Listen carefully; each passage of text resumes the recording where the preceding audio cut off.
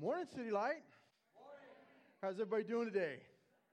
Good. As Jason mentioned, my name is Chuck, and I'm one of the pastors at City Light. And there's a little thing. I'm a little bit older than Jason, and you guys know Eric. I'm not near as smooth as they are.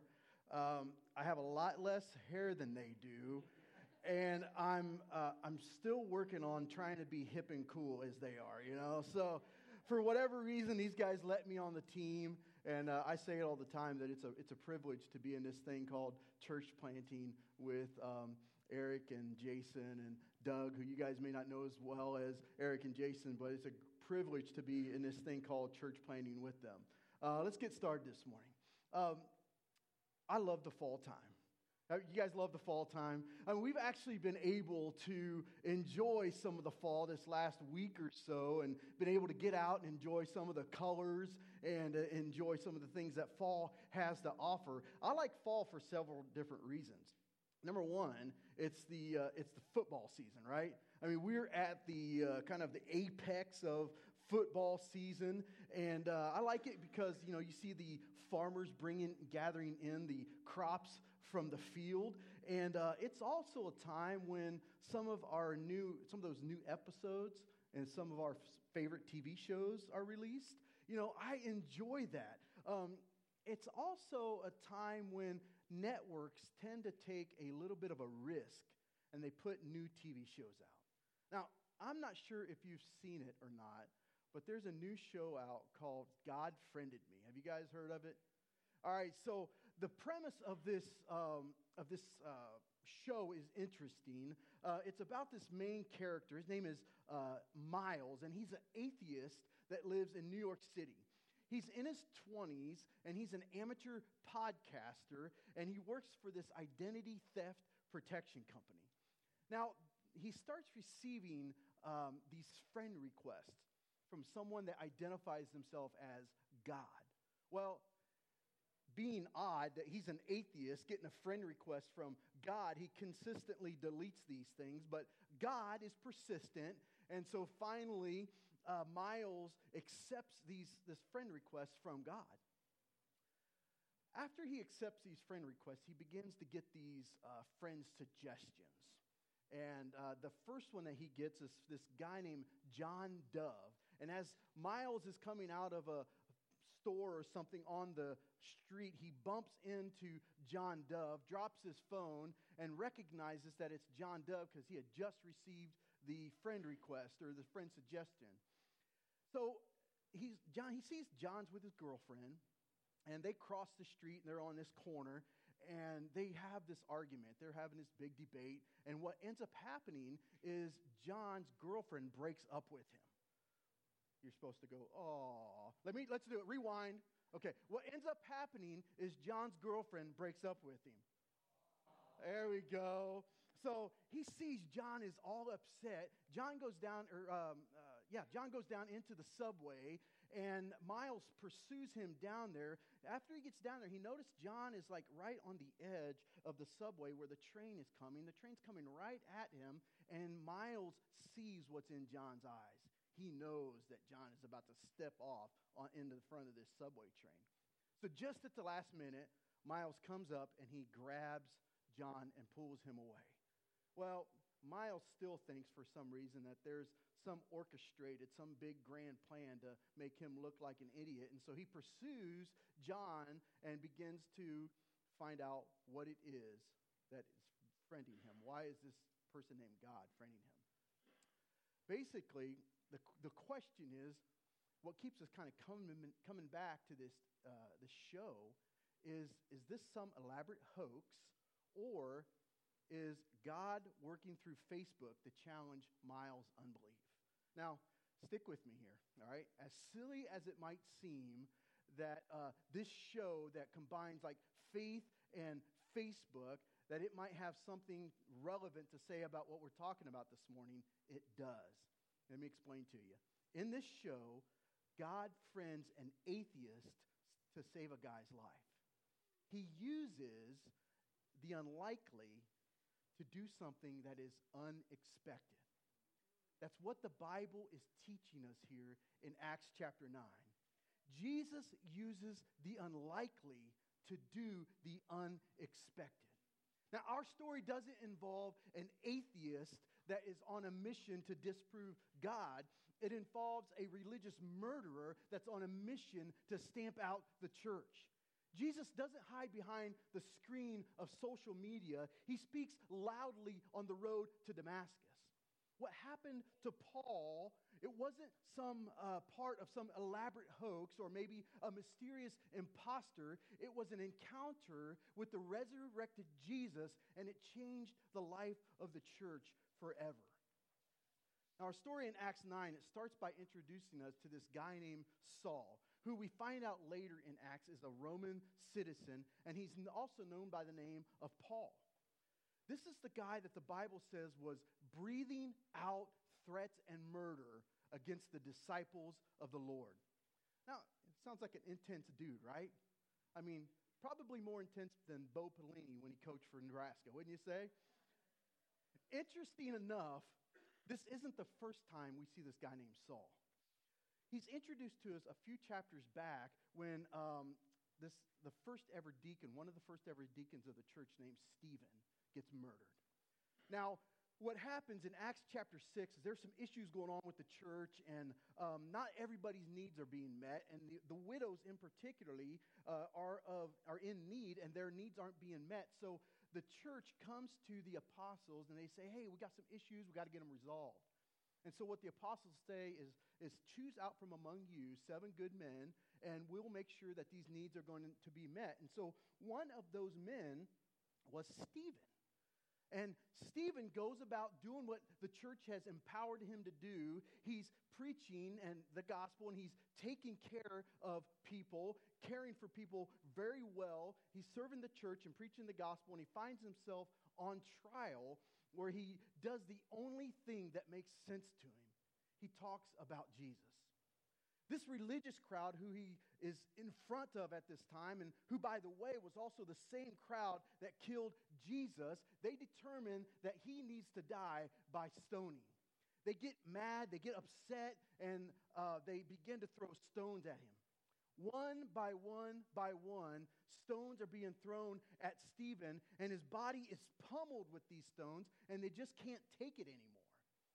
He ends up taking his last breath. His heart beats one last time, and Stephen dies at the hand of this religious crowd. Now, do you know who is standing not too far away with their arms folded in pride, giving approval to what's going on at this scene? Yeah, it's our boy named Saul. It's Paul. He's giving approval to this terrible death scene that was going on with Stephen. That's a little bit of a glimpse into who Saul was.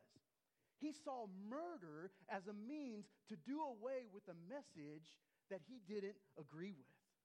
Now, he comes back into the story here in Acts chapter 9 where he's armed with warrants to go and arrest Christians, to arrest these people in Damascus who were following the way. Now, that's what Christians were known as back then. They were known as followers of the way. And Paul's mission was to go to Damascus and arrest anyone who was suspected of being a follower of the way. And if they were lucky enough to escape, they lived. If they weren't, then they were to come back, face a mock trial, and their fate was going to be like that of Stephen, probably getting stoned to death. If there was ever a guy that was a roadblock to church planting and a roadblock to advancing the gospel, it was this guy named Saul. But then Jesus shows up, as we read. Jesus shows up and he humbles this guy and he blinds him. And not only does Jesus blind Saul, but he speaks to him, he talks to him, and he tells him in so many words, Saul, stop messing with me. Stop messing with me. Jesus puts Saul in his place. What began as a mission of persecution ended as the conversion of the persecutor. The menace, he becomes the messenger. the bounty hunter becomes the liberator. God turned the tables. He did it in Paul's life, and he can do it in yours. Jesus uses the unlikely to do the unexpected. Now, there may be someone in here this morning you might say, I can identify with Paul. I've been there. I'm that guy, or I've been that lady, and I've ridiculed Christians. I've mocked. I've made fun of. I've ridiculed them for years. And can I just say to you this morning that you're here for a reason? Jesus is pursuing you. Yeah, you might be here because somebody invited you, or maybe they expected you to come, but you're here. And just like Jesus did with Saul, he can get your attention, and he can draw you to himself, and he can tell you to stop messing with me. Join in with me. You might think that you're the least likely person to turn your life over to Jesus this morning, but I'm telling you that if God can save a murderer on his way to commit more murders, he can save you. Jesus uses the unlikely to do the unexpected. Now, our story continues as Paul is led by the hand to this house in Damascus, and we're introduced to this guy named Ananias. Now, I think Ananias is a guy that I can totally relate to. I think he's a normal dude, a normal Christian, just kind of doing his thing that makes sense. Just kind of being ordinary is what I picture Ananias being, and I can totally relate to that. But I want us to see the role that Ananias plays in this unfolding drama of this guy named Saul. So let's pick it up in verse number 10. Verse number 10 of Acts chapter 9. It says, "Now there was a disciple at Damascus named Ananias. The Lord said to him in a vision, 'Ananias?' And he said, 'Here I am, Lord.' And the Lord said to him, 'Rise and go to the street called Straight, and at the house of Judas look for a man of Tarsus named Saul. For behold, he is praying, and he has seen in a vision a man named Ananias come in and lay his hands on him so that he might regain his sight.'" Now I want you to look at the response of Ananias. "Lord, I've heard about this. I've heard from many about this man, how much evil he has done to your saints at Jerusalem. And here he has authority from the chief priest to bind all who call on your name." Now, I'm going to paraphrase, but Ananias is like, "What? You're expecting me to do what? You want me to put my hands where on this guy? Are you kidding me?" Evidently, Ananias knew who this Saul was, and he knew why he was in town. The last thing that he wanted to be was the welcoming party for a hitman. He was comfortable gathering together to worship on Sunday, probably, if he's ordinary like me, and then maybe gathering together with his city group on Thursdays and just kind of hanging out, not trying to stick out, just being an ordinary guy that doesn't want to stand out. What we see here is that Jesus was telling him to do something that was a little bit scary. He probably felt like he was the most unlikely person to do this job that he was being asked to do. But his obedience shows us that he had a heart to obey, but it was mixed with just a little bit of fear. Have you ever felt like Ananias?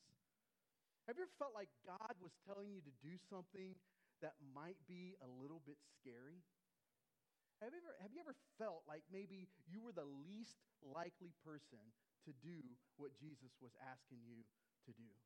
I think we've all been there. We know that Jesus is calling us to do something pretty clear, right? I mean, one of the first things he told us before he left this earth was go and make disciples. And I feel like all of us really want to obey, but maybe it's mixed with just a little bit of fear. Maybe we feel unlikely. There's a desire to obey, but it's mixed with fear. So this reminds me of my friend named Julie. Julie and Mike have been coming to City Light for quite some time, And they jumped into a new city group that we started in West CB. And we're sitting there in our city group one night, just chatting, trying to figure out what it looks like for our city group to make disciples. And so lots of ideas are being tossed around, and we're just kind of chatting about it. And all of a sudden, Julie's like sitting off to about maybe 2 o'clock from where I'm sitting. And she blurts out all of a sudden and says, "Guys, I just got to tell you, the thought of making disciples scares me to death." Kind of a revealing discussion, right? I think that what maybe if you questioned her, she might feel like she was unlikely to make disciples. That her and her husband Mike were probably some of the most unlikely candidates for this task. And the reality is I think Julie was expressing something that everyone in that room that night was feeling. How do we do this? How do we make disciples? I think we all had a desire to obey, but it was mixed with a little bit of fear. Maybe part of the fear that was in the room that night was that we all felt like we were unlikely candidates, unlikely players in this mission of making disciples. Ananias, now, he feared for his physical safety with Saul. Maybe we fear for our social safety. I mean, what's our friends and family? What's our neighbors going to think if we bring up Jesus in a conversation? Maybe we fear for our job safety. What's the boss and what's our coworkers, what's our buddies at work going to think if they see us studying the Bible or reading the Bible at break time? Maybe we fear for our comfort safety. I mean, after all, if we get serious about making disciples, the last thing we're going to have time for is to sit underneath our warm little blankie watching those new episodes of our favorite shows in the fall time, right? Yeah, so maybe we fear for our comfort safety. We want to obey, but we also have some fears. I think that's what Ananias felt like. He had a desire to obey, but it was mixed with some fear. So what did he do? What do we find out that Ananias did? Look at verse 17. He got up and departed. He obeyed. He started by taking a step toward that house that Paul was staying in Damascus. So let me ask you, what step should you be taking? You know what Julie and Mike did? They, along with other people in our city group, they connected us to different people in the community. And you know what we were able to do this last week? We were able to begin relationships with 2 different elementary schools that hopefully one day will lead to meeting people that don't know Jesus. And we'll be able to talk about Jesus with them. I don't know where it's going to go, but they took a step and they introduced us, and we now have a relationship with 2 different schools. What's your next step? For some, the idea of going to someone's house and hanging out with a group of people that you really don't know is a little bit scary. Maybe your next step is to talk with Jason, talk with me, talk with Ron, talk to someone that's in a city group and find out where a city group meets and go and hang out with that city group. Maybe the idea of hosting a city group is a little bit scary to you. I mean, after all, you might get your carpet dirtied up a little bit, right? Maybe you have a lamp broken. I've never had like 25 kids in my house at one time. That might be a little bit scary for me. Maybe that's scary for you. Maybe your next step, instead of hosting one every single week, maybe your next step is going to be, hey, you know what? I'm going to make my house available maybe once or twice a month, or if somebody can't meet at the regular house, maybe I'll take a turn. Meet at my house once or twice a month. That'd be great. Maybe the idea of leading a city group is absolutely terrifying to you. Maybe your next step is just to participate more in discussion during city group. Maybe it's to take the lead role in like setting up meals or organizing some type of events. Whatever it is that Jesus is asking you to do, you may feel like an unlikely person that will make disciples, and it may be a little bit scary. But let me encourage you to take that step toward obedience. In doing that, you'll find that Jesus will use you to do something that is unexpected. Jesus uses the unlikely to do the unexpected. Now, the story continues with Paul, and he continues to preach the gospel in Damascus and is probably there for maybe a few years, and he finds himself back in Jerusalem. The Bible tells us that the people that were back in Jerusalem didn't trust Paul. Look at verse number 26 of Acts chapter 9. And when he had come to Jerusalem, he attempted to join the disciples, and they were all afraid of him, for they did not believe that he was a disciple. Now, the last time that Paul was in Jerusalem, he was leaving with a fistful of warrants to go to Damascus to arrest a bunch of Jesus followers. So I think we can probably completely understand why it is that these Christians, these disciples that were back in Jerusalem didn't trust Paul. Paul was not going to be accepted by this crowd. Why should he? Why should he be accepted? He stood by without saying a word when they killed their friend Stephen. That was on Paul. Look what happened. Look what happened. A guy named Barnabas, he steps up and he says, "Hey folks, it's all good. I know this cat named Paul, and what he's saying is legit." Now, I don't know that that Barnabas used those words. Like, he probably didn't say cat. He probably didn't say it's all good. But you guys get my point, that Barnabas, he vouched for Paul. He vouched for who Paul was. Now, Barnabas' name, it literally means like to come alongside of. It means advocate. And it's the same word that Jesus used for the Holy Spirit in John chapter 16, verse 7, when he calls the Holy Spirit the helper. It's the same word that identifies Barnabas. Now, have you ever been in a position where you needed someone to vouch for you? Have you ever been in a position where you didn't have any credibility and you didn't have anybody to come up to you and say, "Hey, this cat is legit. I think he's going to be okay"? I've been there. Now, I don't know if you guys know or not. You probably don't. I am a high school football official for the state of Iowa.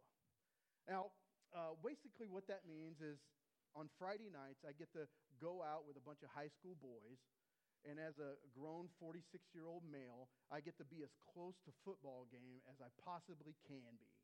I don't tackle anybody, but it's a blast when those guys come and brush my side, And like last week, I was in Shenandoah, and a big old guard from Carroll Kemper ended up knocking me on my tail. That was actually fun. I had a good time when those types of things happen. But I get to be a high school football official, and I get paid for it a little bit. But when you figure what the hourly rate is after all the time that you put into it and the equipment that you buy, you're probably making less than minimum wage. So it's not really something that you do because you're in it for the money. You do it because you love the game. You love to see kids battle it out on the fields, right? So now when I did that, I didn't just show up at the field in Shenandoah or over in Red Oak or maybe even in Glenwood. I didn't just show up at the field and say, "All right, guys, I love football. I want to let you know I can probably make better decisions than you, and I want to be on your officiating crew." That's not how it worked. No, there was a friend of mine. His name is Ryan, and several years ago we were talking about football in his living room. And we're just talking about our love for the game, and I said, "Yeah, man, I'd love to, I think I was 30-something then, and I said, I'd love to just kind of be involved in the game somehow." And he goes, "Chuck," he goes, "I got a guy I need to introduce you to. He's the guy who sets up our games. He can probably make you a football official." I'm like, "Really? Let's do it." So we go across the street to his neighbor's house, and he introduces me to Chris, who's the guy who sets up all the games, and he kind of lays the path out for anybody who wants to be a football official. And shoot. It doesn't happen very often, does it, guys? Anyway, and so he lays the path out what a football official looks like. And so he said, "Hey, Chris, this is Chuck. Chuck is my friend, and I think he's going to make a good football official." He gave me some credibility. He vouched for me. I had immediate credibility because of my relationship with Ryan, with what Ryan told his neighbor. That's what Paul needed. He needed some credibility. And like Ryan did for me, Barnabas comes alongside Paul and he speaks up and he says, hey, this guy is legit. Listen to him. Now, why did Barnabas do that? How did Barnabas do that? I think it's because Barnabas himself, he already knew that Jesus used the unlikely to do the unexpected. You see, Barnabas was there when Peter healed the guy outside of the temple that was handicapped. Barnabas was there when he heard Stephen preach that message shortly before he got killed. Barnabas knew what it meant for Jesus to use the unlikely to do the unexpected. Barnabas was a wise man, and he watched the story of God unfold, and he took mental notes that Jesus uses the unlikely to do the unexpected. I believe that some of you in our church have the call of Barnabas on your life. You've been around long enough to know that Jesus uses the unlikely to do the unexpected. You've seen miracles happen. You've seen that unlikely person meet Jesus and become a leader. You know the pattern of Jesus to surprise us and to shock us. And if that's you, I want to invite you to be an advocate for our church. Now is not the time to sit back and just watch. Now is not the time to be cynical or to be critical. Now is the time for you to help us as a church trust Jesus to do the unexpected. Find a leader. Find a leader and tell him how you see Jesus working in them. Find a city group leader and tell them to never give up. Don't just watch the story, but help us tell the story by advocating for the next Saul, the next unlikely that Jesus will use to do the unexpected. You see, Jesus uses the unlikely to do the unexpected. I've got one point this morning, and that point is Jesus uses the unlikely to do the unexpected. So let's do a quick inventory this morning.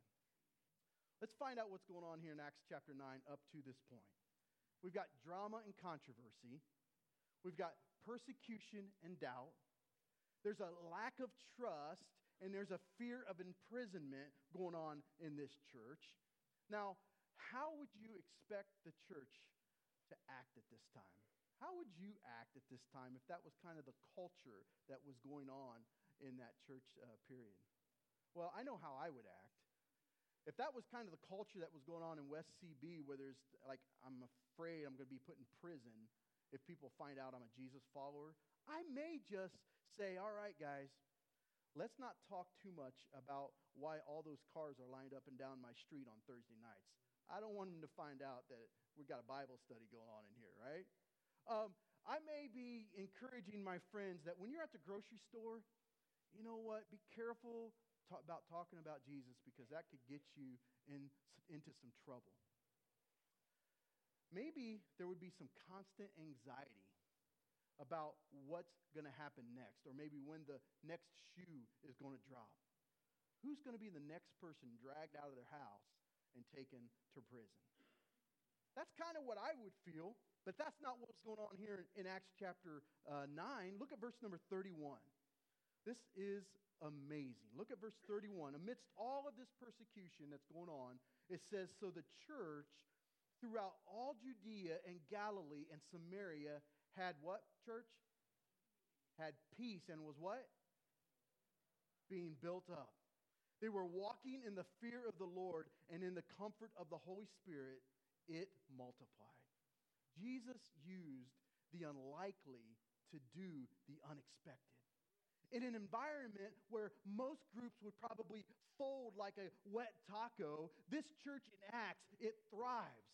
They have more peace than ever before. They walk in greater obedience than ever before. In the midst of all the drama and all the tragedy, they are comforted by the Holy Spirit more than ever. And against all odds, the church multiplies. Jesus uses the unlikely to do the unexpected.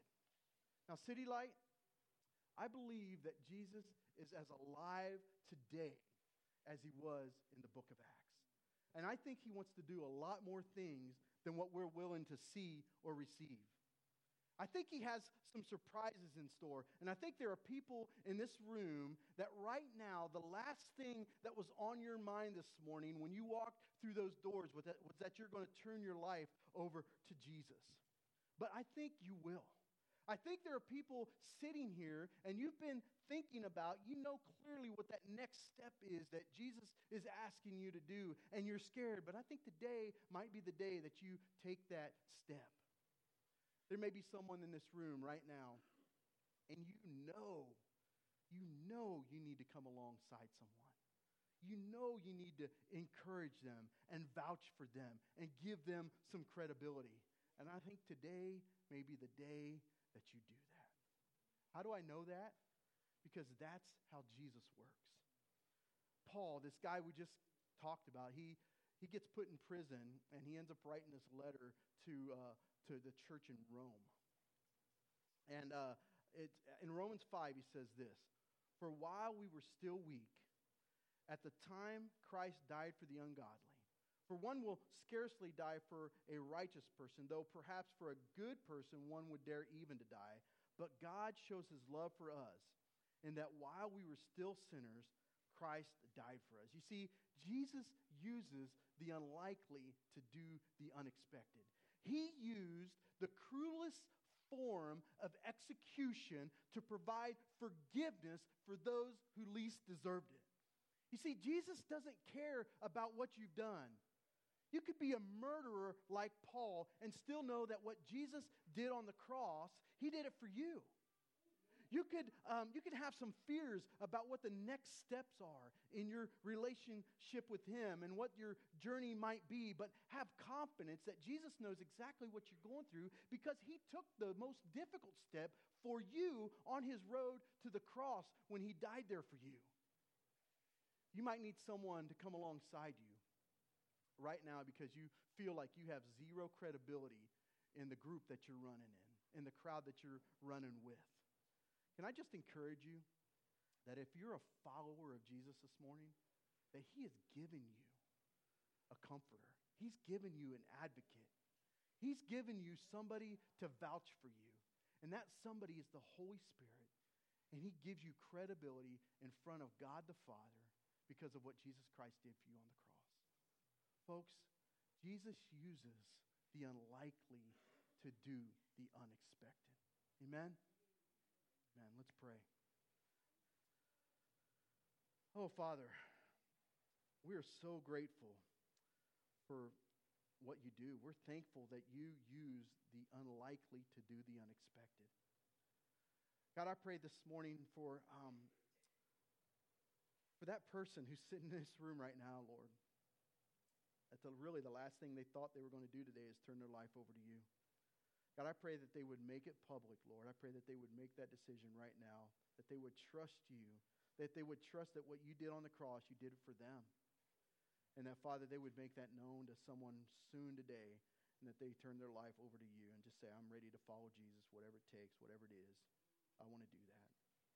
And God, for that person in this room, Lord, who's trying to figure out what their next steps are, or maybe they're a little bit scared about what those next steps might be, God, I ask, Lord, that you would give them the confidence that you know how difficult those steps are, that you already took the steps for them.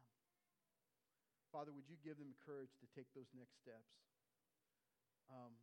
God, for the person who may need somebody to come alongside them, would you comfort them with the Holy Spirit? Would you encourage their hearts? Yeah, God, would you work this morning? We're thankful for what you're going to do. Yeah, Father, we love you and we ask these things in your name.